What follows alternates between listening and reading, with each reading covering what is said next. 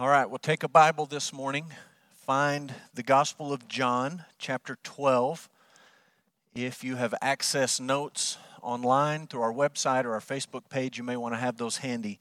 John 12 is our passage, and as we're working our way through the Gospel of John, we have worked our way into the last week that Jesus spent on the earth, the last week of his life. And so last week I shared a timeline with you that just sort of runs through some of the major events, the major happenings in the last week that Jesus was on the earth. And I'll put that up again.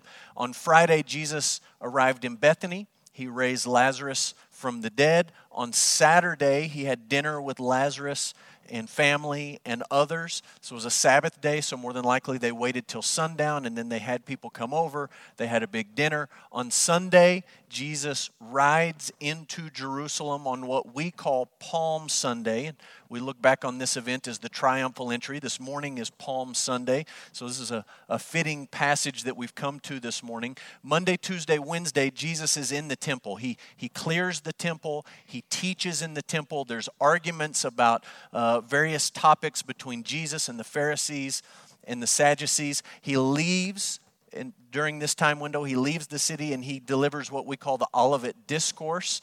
Some people call it an end times discourse.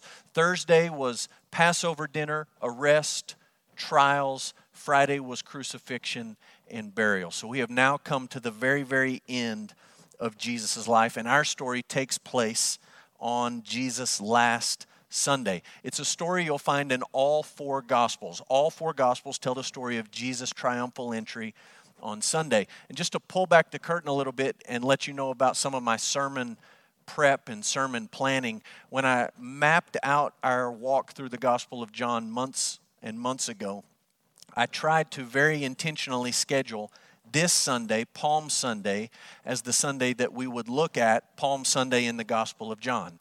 And I've also planned it so that next year, 2021, Easter Sunday will come to the resurrection in the Gospel of John. We're not going to go straight through John between now and then. We're going to break it up a little bit, but that gives you an idea of where we're headed. It's going to be about a year that we're working through the rest of the Gospel of John, building up to the resurrection next year on Easter. And hopefully next year on Easter we are all together and we are all in one room, and that will be exciting to celebrate. So all the Gospels, all four Gospels tell this story. I want to say a word about the crowd. We're going to read about a crowd here in just a moment, John chapter 12. The crowd that welcomed Jesus to Jerusalem was made up of people who wanted to see Jesus and Lazarus. They had heard that Jesus had raised Lazarus from the dead, and they wanted to see these men, as well as pilgrims who were visiting Jerusalem for the Passover. So if you read ancient historians, ancient sources, they talk about how many Jewish people would travel to Jerusalem for the Passover celebration. Some say the city would swell by hundreds of thousands of people. So it was already a significant size city in the ancient world. And then you had literally hundreds of thousands of people coming to town to celebrate the Passover. It was really a week-long celebration, and so they would start to trickle in a week early. And then by the end of the week, there was a massive, massive amount of people there in Jerusalem. We'll read in just a moment that many of these people who had come to celebrate the Passover heard. People were talking. Word was spreading that just one village over in Bethany, Jesus of Nazareth had raised a man named Lazarus from the dead. And it's not like they mistakenly thought he was dead and Jesus came back and just sort of revived him. This man was dead, 4 days buried in the grave, and Jesus had brought him back to life. This was causing excitement. This was causing a buzz in the air, and all of these people wanted to see Jesus. That brings us to the big idea of our passage. It's very simple. The big idea is that Jesus is the King of Kings. He's the King of Kings. Everything that we're about to read in John 12 revolves around the idea that Jesus is the King. And I do want to acknowledge that this is not the first time. It's not the first time that a crowd of people wanted to make Jesus their king. In fact, if you go back, you can look at John 6:15. Jesus had fed a multitude of people with a small boy's lunch, just a few loaves and a few fish. And people were so excited back in John 6 that they came, and John says they were going to take Jesus by force and make him their king. Jesus does something strange in response to that. He just walks away and he hides himself. And he leaves the crowds. And when they finally catch up with him, he delivers one of his hardest, most challenging, most in-your-face sermons, and many of them end up walking away. Those people who wanted to make Jesus king by force end up walking away from Jesus. In this passage, Jesus doesn't do anything to pull back. He doesn't do anything to tamp down the excitement of the crowd. In fact, everything that we're about to read, Jesus is very intentional about entering Jerusalem as king. So if you have your Bible out, let's read our text, and then we're going to pray. John 12, beginning in verse 12. The Word of God says this: "The next day, the large crowd that had come to the feast heard that Jesus was coming to Jerusalem. So they took palm branches, or they took branches of palm trees, and went out to meet him, crying out, 'Hosanna! Blessed is he who comes in the name of the Lord, even the King of Israel.' And Jesus found a young donkey and sat on it, just as it is written, 'Fear not, daughter of Zion, behold, your king is coming, sitting on a donkey's colt.' His disciples did not understand these things at first, but when Jesus was glorified, then they remembered that these things had been written about him and had been done to him. The crowd that had been with him when he called Lazarus out of the tomb and raised him from the dead continued to bear witness. And the reason why the crowd went to meet him was that they heard he had done this sign. So the Pharisees said to one another, 'You see that you are gaining nothing. Look, the world has gone after him.'" That's the word of God for us this morning. Let's pray. Lord, we thank you for the Scriptures. We thank you for the Bible. It is living. It is active. It is true. It is a light to our feet and a lamp for our path. Father, we pray this morning that your Spirit would use the inspired Word of God to pierce our hearts, to see truth about Jesus, and to make us into the kind of people that you would have us to be. We pray it in Jesus' name. Amen. Every 4 years in the United States of America, we have something called a presidential inauguration. It takes place in January. In recent history, it's always been in Washington, D.C., and in recent history, it's been here on the west side of the U.S. Capitol, facing the National Mall. No doubt many of you have visited Washington, D.C., and been to this place. Some of you maybe even have been to a presidential inauguration at some point in time. There are a few events that take place at the inauguration itself.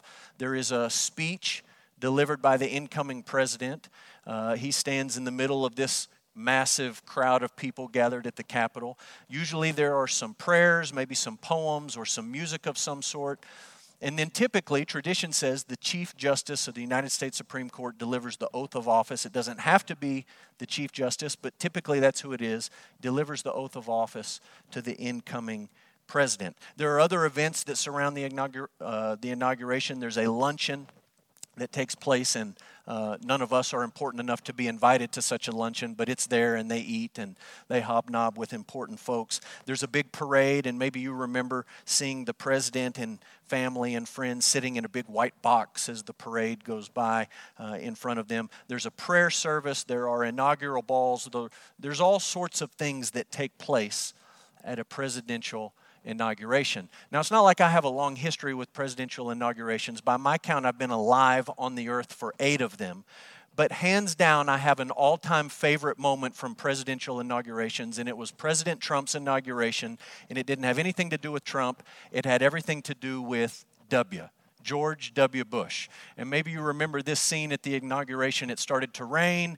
They passed out rain ponchos. Most people unpacked them relatively easily and slipped them on. Our favorite, beloved George W. could not figure it out. He tried it this way, that way. He couldn't get it on his head. He wrestled with it for a good couple of minutes. And it was a funny scene. Dick Cheney is sitting right behind him in a cowboy hat. I didn't remember the cowboy hat till I looked at the pictures this week, but he was right there with a cowboy hat, had a crooked grin on his face, and you could just see the expression on his face. He's trying not to laugh. And you can see the expression on his face. He's not all that surprised at what is unfolding or not unfolding right in front of him. And then not in these photos, but directly to W's left is Laura Bush, his wife. And I watched the video this week. She never looks over. She just looks straight ahead the whole time. She doesn't acknowledge that her husband is wrestling with the rain slicker.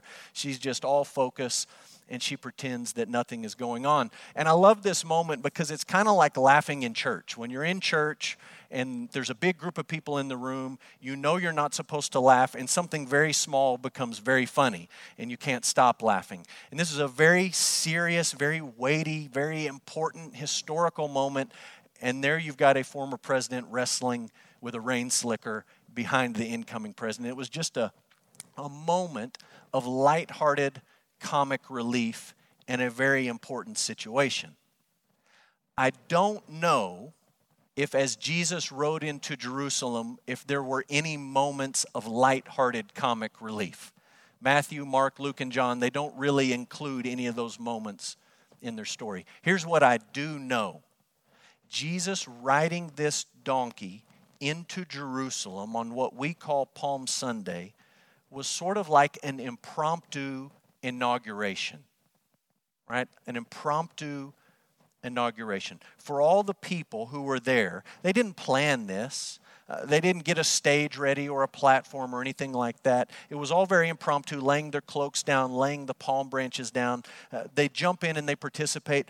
The religious establishment and the political establishment in Jerusalem was furious that Jesus was riding this colt into Jerusalem and that people were acknowledging him as king. They were absolutely outraged. They understood the political and religious implications of what Jesus was doing. And what I want you to understand is behind all of that, Jesus is orchestrating all of it. John doesn't tell us the part about Jesus sending the disciples in to find this animal and to bring it out to him. But when you read horizontally through the Gospels, you understand Jesus has planned and prepared every detail of this, every step along the way. He's pulling the strings, and he's riding into this city claiming to be a king. That may not be obviously apparent to us this morning as we read the story 2,000 years later through American eyes. But in the things that I'm going to show you this morning, I hope you understand Jesus is intentionally claiming to be the king of Israel. And so here's our question this morning. What does John want us to know about Jesus, the king? What is John, in telling us this story, what is he teaching us about Jesus the king? The first thing he's teaching us is this: Jesus the king came to fulfill prophecy. He came to fulfill prophecy. And in this short passage, there are at least 4 major messianic prophecies that come to fulfillment or fruition. I just want to walk through those quickly with you. The first one is from Genesis 49. You can go back and look at Genesis 49. A man named Jacob is on his deathbed and he's blessing his 12 sons. And he just goes right through his sons and he comes to his 4th-born son Judah and he gives him a remarkable blessing, longer than any of the others. And he says to Judah, "You will be a lion who will have a scepter and a kingdom, and you will tie the colt of a donkey to the vine."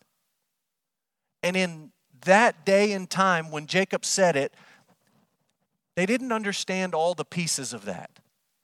But in hindsight, we look back and we say, wait a minute. Jesus is from the line of Judah, ancestor of Jacob through Judah. He's the Lion of the tribe of Judah. The Bible says he's going to rule the nations with a scepter or a rod of iron. And here he is on Palm Sunday riding a donkey into Jerusalem. It's the fulfillment of a prophecy. Psalm 118. Psalm 118 is a psalm about the king of Israel. Originally, it's probably about David being Israel's great king.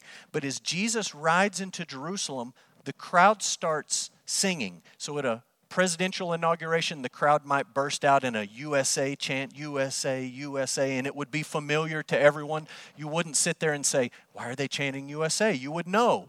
We're proud of our country. This is what we do. They start singing. Psalm 118, save us, we pray, O Lord. O Lord, we pray, give us success.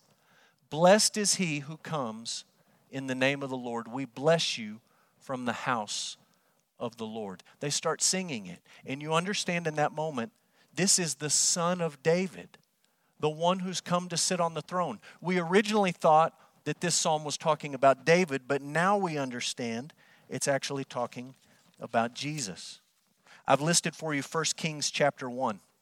You can go back and read 1 Kings 1. David is on his deathbed. He's already named Solomon his successor, but Solomon's half-brother Adonijah sees an opportunity and he tries to move in and steal the throne from his brother. And Nathan and Bathsheba meet with David, and David says, this is what we're going to do. He's dying, he's old. David says, take my mule, put Solomon on the mule, and ride him out of the city and into the city and around through the streets of Jerusalem. And so they do it. Solomon gets on the mule and he rides out and he rides in and he's riding around the streets. And the Bible says in 1 Kings 1, there is joy and there's rejoicing and the people are shouting, long live King Solomon. And you look at this situation and you say, here's Jesus riding an animal into Jerusalem just like Solomon, the king, did. Jesus is claiming to be the king. One last prophecy, Zechariah 9. The book of Zechariah is a strange book. It contains a remarkable number of messianic prophecies. One of them is found in chapter 9. And in chapter 9, if you go back and read it, verse 9 and 10, it says, Israel's king will come in humility. He will bring salvation. He will proclaim peace to the nations. He will ride a donkey. He will rule from sea to sea, and all of it, Zechariah says, will be established by the blood of the covenant.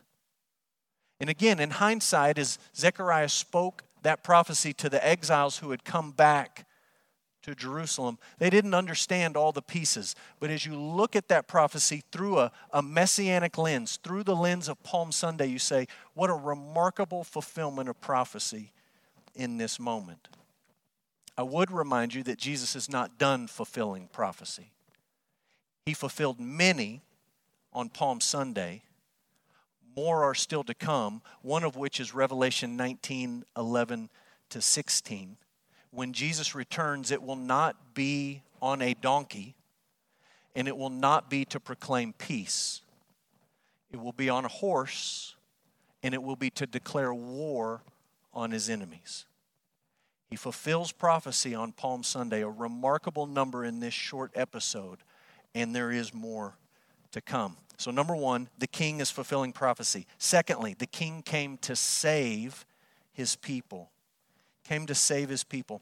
In Psalm 118, the wording is, save us, we pray, O Lord. If you go back and read it, it says, save us, we pray, O Lord. If you read it in the Gospel of John, what the people say in verse 13 is, Hosanna. They don't quote, save us, we pray, O Lord. They say, Hosanna. Here's what I need you to understand. Hosanna is kind of like a mashup word. It's a compound word. And what it literally means is, save us. It became a title. And it just sort of entered the vocabulary between the book of Psalms and Palm Sunday, and the people would say, Hosanna. And it was sort of like a spontaneous prayer, and it was also sort of like a title. We're asking that God would save us, and we're praying that he would send Hosanna. It's kind of like the word y'all in West Texas. We rarely say you guys or you people or you all. We just mash it together and say y'all. We take a couple of words and we mash them into a new word. That's what they've done with the word Hosanna. Here comes Jesus riding this donkey, and the people are shouting out, Hosanna, save us. What did they want to be saved from? Clearly, they want Jesus to save them. They're shouting it out. They're quoting scripture from the book of Psalms. Save us, Hosanna, Hosanna. What was it that they wanted Jesus to save them from? I imagine for many in the crowd, they wanted to be saved from the Romans. They wanted Jesus to save them from Roman domination, and they wanted Jesus to give them their nation back. And they're excited. Here's a man who can feed multitudes of people with a small lunch. Here's a man who can take people who are dead and buried 4 days in the grave and bring them back to life. This is the kind of guy we need on our side if we're going to get rid of the Romans. This is the kind of man who could save us. What do people today want Jesus to save them from? Maybe today in parts of the country, the most immediate pressing need would be a virus. Save me from a virus. Save me from a sickness, from an illness. Maybe for some of us already, and for some of us in days to come, it's going to be economic pain. Jesus, save us from that experience. Maybe for some in certain parts of the world, it's persecution. Lord, save us from this experience of persecution. Maybe for some, it would be a lack of education or opportunity or perceived inequality or some sort of injustice, and you would cry out and you would say, Jesus, save me, save me. The real question is not what did these Jewish people want Jesus to save them from. And the real question isn't what do we want Jesus to save us from. The real question is, what did Jesus come to save us from? Regardless of our expectations. Because one of the things you see through the Gospels is Jesus refuses to conform to the expectations of people. Even when they're claiming to be on his side, even when they're throwing him a parade, he refuses to conform to others' expectations. So the question is, what did he come to save us from? And the answer is ourselves, from our sin. He came to save us from our sins. The greatest danger that you and I face is not out there somewhere.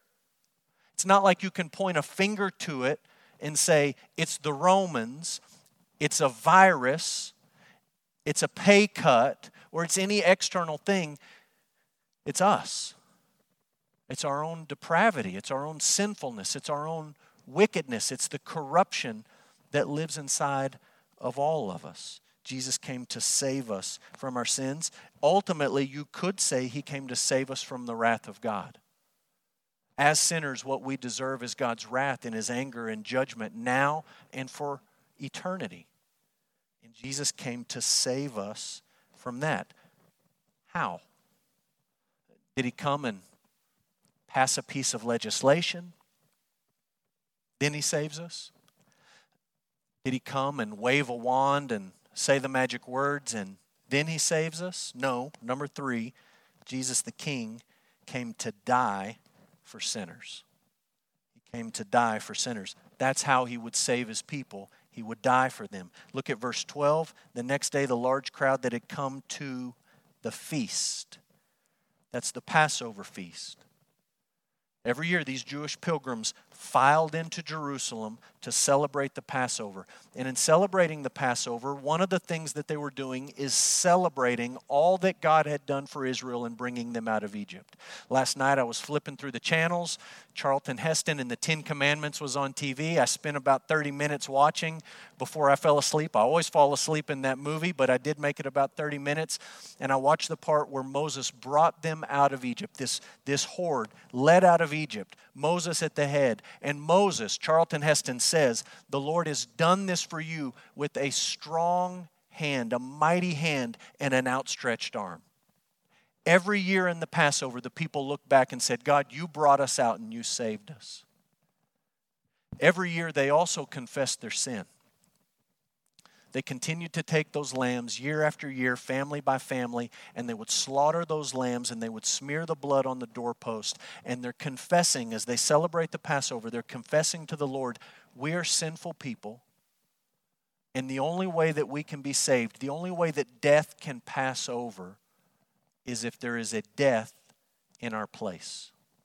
If a substitute dies, if the sacrifice is killed. That's why Jesus came, to die. Look at the Gospel of Mark, chapter 10, verse 45. Even the Son of Man came not to be served. He is the King, but he didn't come in the incarnation so that we could serve him. This is the glory of the gospel. He came to serve us. The King came to serve us. And how would he do that? He would give his life as a ransom for many. He would die for us. It's why when you read through the Gospel of Luke, about halfway through, Luke tells us this interesting detail. When these days drew near for him to be taken up, he set his face to go to Jerusalem. He set his face to go. That's where he would die, at the Passover. That's why he came. That's why he was born. That's why the first Christmas happened and the shepherds were invited and the angels sang. That's the whole point. That he would come to save us by dying for us. Look, whatever you believe about Jesus of Nazareth, what I don't think is an option is to call him simply a fool or a crazy man. There were times in Jesus' life where he knew that people wanted to kill him, and he stepped back. It wasn't the right time, it wasn't the right place.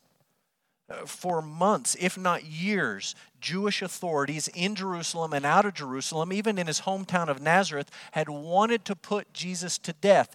And in those moments, many times what Jesus did is he just walked away. Many times what Jesus did is he simply refused to argue. He just ended the conversation. Sometimes he physically removed himself as far as Galilee. He went to a rural, backwoods, secluded area, and he just left. It wasn't the time. It wasn't the place. But now it's the time. And now it's the place. He came to save his people, fulfilling prophecy, and he's going to do that by dying. And so he orchestrates this whole scenario. And he rides into Jerusalem claiming to be the king. He knows the men in Jerusalem want him dead. He knows they've already decided Jesus needs to die and Lazarus needs to die, or the whole thing's going to spin out of control. He doesn't back away. Here he's not silent. During this last week, he intentionally orchestrates all of the details of this last week so that he's claiming to be the king. If you want to think about it this way, you can think about it like this. He is intentionally pushing all the buttons of the Pharisees and the Sadducees. He's doing and saying the things he knows will infuriate them and lead to his death. That's why he came. So he came to fulfill prophecy. He came to save us by dying for us. And lastly, fourth, the king came to create worshipers. He came to create worshipers. Just look at the text again. Verse 13, they take branches of palm trees and they go out to meet him crying, Hosanna, blessed is he who comes in the name of the Lord. Look at verse 17 and 18. It says the crowd that had been with him when he called Lazarus out of the tomb, they continued to bear witness. They continue to talk about how great Jesus is and how great his power is. But look down at verse 19. John's postlude, he says, the Pharisees said to one another, you see, you are gaining nothing. Look, the world has gone after him. And you understand the tone in their voice when they said it. Exasperation, discouragement, rage, anger, a resolve to do something about this Jesus problem.